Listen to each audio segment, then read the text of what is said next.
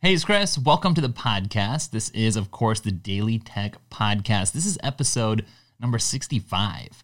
So this is going to be a good episode. We're going to be talking about how to take amazing iPhone macro photos. We're going to talk about Porsche's new Mac-compatible monitor. We're going to cover that big new iMovie update that's going to help you create video on autopilot. We're going to talk about Nomad's new MagSafe charger. And we're going to talk about an app that helps you eat less. But before we get into it, what's new with me? I'll tell you what's new with me. I found a new drink that I really like. You know I like coffee, but I found some hops water. This is sparkling hops water. This brand is Hoplark.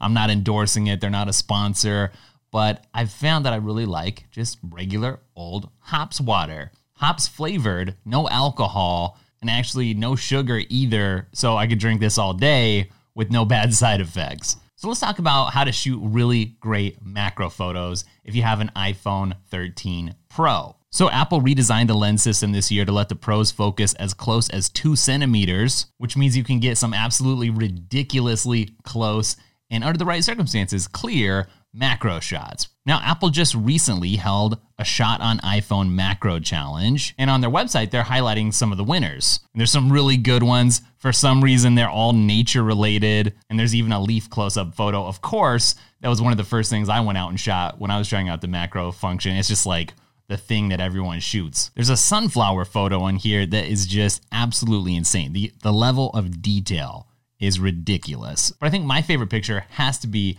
an unmelted snowflake that landed on this dog's back. And you can clearly make out all the details on this snowflake, the ice formations.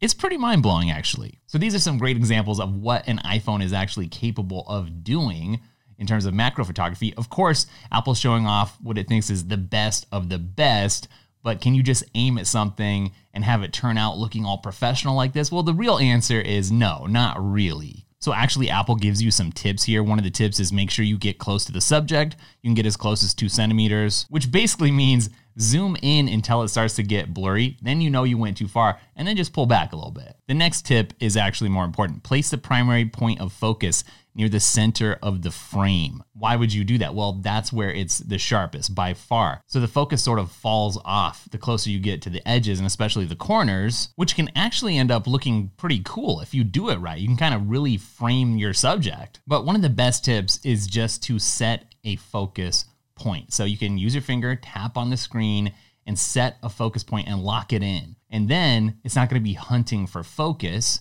So, just when you get it lined up, if you have it on automatic, it's going to jump around maybe on you at the last second and be kind of blurry. If you set that focus instead and lock it in, then you can just manually get closer or a little further away to dial in that perfect focus. And that is one of the biggest tips that can make a huge difference. Now, let me tell you 2 tips that Apple doesn't mention when they're showing off these amazing photos. All of the photos that are being shown off here basically look great for 2 reasons, which haven't been mentioned. Number 1, there are interesting isolated subjects with very minimal backgrounds. And number 2, there's incredibly good lighting, because without those 2 things, your macro photos are going to be sunk. Because honestly, no matter what other tips you follow, if you don't have an interesting subject, if you don't have a distraction-free background, and if you don't have especially really good lighting, then things just aren't going to look good. The lighting in particular is important because if you have a photo that has some dark areas, you're going to end up with a lot of noise. I just took a macro photo of my Apple Watch the other day up in my office,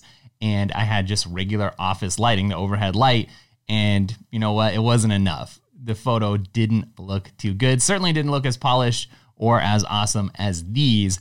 When my macro photos turn out well, it's because I've actually gone to the trouble of composing them, thinking through the shot ahead of time, and lighting them really well. So get this, a Porsche mini LED monitor that's Mac compatible is coming in June, and you can pre-order it right now. Wait, hold on, what? Porsche makes cars, really nice luxury and sports cars. I didn't know they made monitors. That's what you're saying. I did actually know, because Porsche design makes everything from timepieces to eyewear to electronics. They worked with Acer, for instance, to make this laptop. But yeah, Porsche is putting out a 32-inch monitor. The specs look pretty cool. So this is what they're calling a designer monitor for gaming, for streaming, and for graphics. They're calling it a frameless 32-inch mini LED display with 4K resolution. And it's also got 2 speakers and get this, 144 hertz refresh rate. Now, at first glance, it really appears like it's a gaming-focused monitor. That kind of makes sense, right? Porsche, performance, gamers need a lot of performance. But with 4K, I mean, this could appeal to creative professionals as well. So they describe the design as being streamlined and taking inspiration cues from the world of Porsche sports cars. And actually, it's kind of hard to capture the reality of a product like this just when you see a digital photo or video. And if you pay attention to those bezels, those are nice and small too. I guess that's why they kind of call it a frameless display, except for the bottom. Here's something that's kind of crazy though. I was looking through the pictures and I was like, what is that? There's a wireless quick switch is what they're calling it, which kind of looks like a remote. It's got some arrow keys. There's a back button. There's some shortcut keys. I'm not 100% sure what this is going to be used for, but I am 100% sure that this is just the kind of thing that a luxury car brand kind of includes in their luxury cars. Not something that's necessary, but it's an extra that you're just not going to find anywhere else. That's sort of what this quick switch is screaming to me. If you think about it, you go through Instagram and all the desk setups really kind of blend together. Everyone sort of is recycling the same few different choices of monitors. So if you take your setup really seriously and you want to stand out and you have some extra cash to burn and you want to have the spirit of a sports car living on your desk there, or, look, it's got a glowing Porsche design logo on the base there. That's cool. And notice what's sticking out the sides. Took me a sec to figure out what was sticking out in this one picture. Well, they're for your headphones. You can hang your headphones on either side, pop out the thing, put your headphones on. When you're done, pop it back in, nice and out of the way. Very multifunctional. But what's the catch? The catch is that it costs $1,799, $1,799. Hey, honestly, what did you expect? It's from Porsche Design. Now, here's the crazy thing. Apple's Studio display starts at $1,599, and people were already mad about that price. Everyone's like, that's too expensive for what it does, even though actually it does a whole lot. So if you're shopping in this league, this is an interesting question. Which one would you rather have? For the rest of us, though, at least there's always the LG. Apple just announced a new version of iMovie that should have iPad-based video creators, or wannabe video creators in particular, pretty excited. Why? Because it's going to put your movie making on autopilot. The official line is that iMovie 3.0 is here to make it easier than ever for anyone to share their stories with video. How so? Well, if you've ever found yourself in this boat, wanting to create video content, maybe for yourself, maybe for YouTube, maybe for school, maybe for your job, but not really knowing where to start, this is for you. LumaFusion's floating around out there, and it's a really professional, powerful, multi-track video editor that, as you can see, is made for mobile journalists, filmmakers, and professional video producers. So if none of those job descriptions fit you, then you know that this iMovie update is for you. Let's talk about the storyboards feature first, because I think this is probably what's most exciting for me personally. And what you get are basically some pre-made templates for putting together videos like product reviews or science experiments or Q&As or news reports or DIY projects. And what's valuable here is that it helps you plan your video. A lot of people are like, hey, YouTubers have it so easy. You just sit down in front of a camera. Well, actually, you don't. You got to come up with the topic. You got to have some camera knowledge, some editing knowledge. You got to know how to tell a good story or get your point across, right? It's not just sit down in front of a camera, but this gets you closer. And the way that it does that is by guiding you through the movie making process. It holds your hand. One of the big elements here is that it gives you a shot list for each of these different templates, so you know what shots you need to get. That's helpful. Then it's also going to guide you through capturing the footage that you need. It's going to coach you. It's going to tell you how to organize the clips.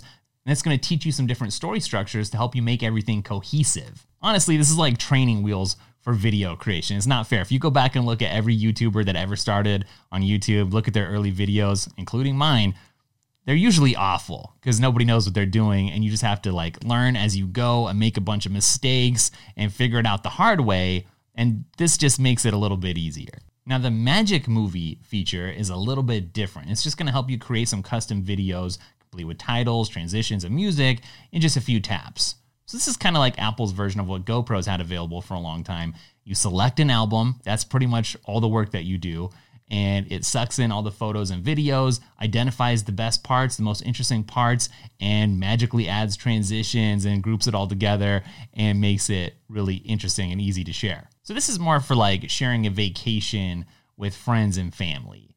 than for creating a business or a school project. But even so, you can still get in there and rearrange and delete clips. You get a simplified shot list. You can modify the details. So basically, Magic Movie does almost all the work for you, and Storyboards does a lot of the work for you. But then you can still get in there, add some tweaks, and make it your own. I just want to point out, LumaFusion, by comparison, is totally manual. So that's why, honestly, iMovie is the greatest place for a beginner to get their start, because you can kind of graduate from movie magic up to storyboards, up to just doing everything yourself, which you can still do in iMovie. But then when you're ready, you can graduate even further up to something like LumaFusion, or even on the Mac, something like Final Cut Pro, and have total and complete control. Nomad is a company that I'm sure you're familiar with if you own any Apple products. They're known for their iPhone cases and their rugged cables. They've got sport bands for your Apple Watch. But they just released a new MagSafe charger. It's called the Base One Max, which wirelessly charges your Apple Watch and your iPhone. And I feel like at this point, we've all seen a million chargers that look similar to this. But this one does things a little bit differently. And I find myself being pretty interested. As you look at this design, notice that on the iPhone side, it's got an elevated glass panel. So that's that circle part where your iPhone sits, and it's elevated, which is kind of cool because then your iPhone doesn't have to rest on that massive camera bump. This is the smallest thing, honestly, but I get excited about these small details, and I know that there's other Apple geeks out there too that really like this kind of stuff. But here's the other interesting thing. This thing is super, and I mean super heavy for a charger. It's 2 pounds, which is ridiculous.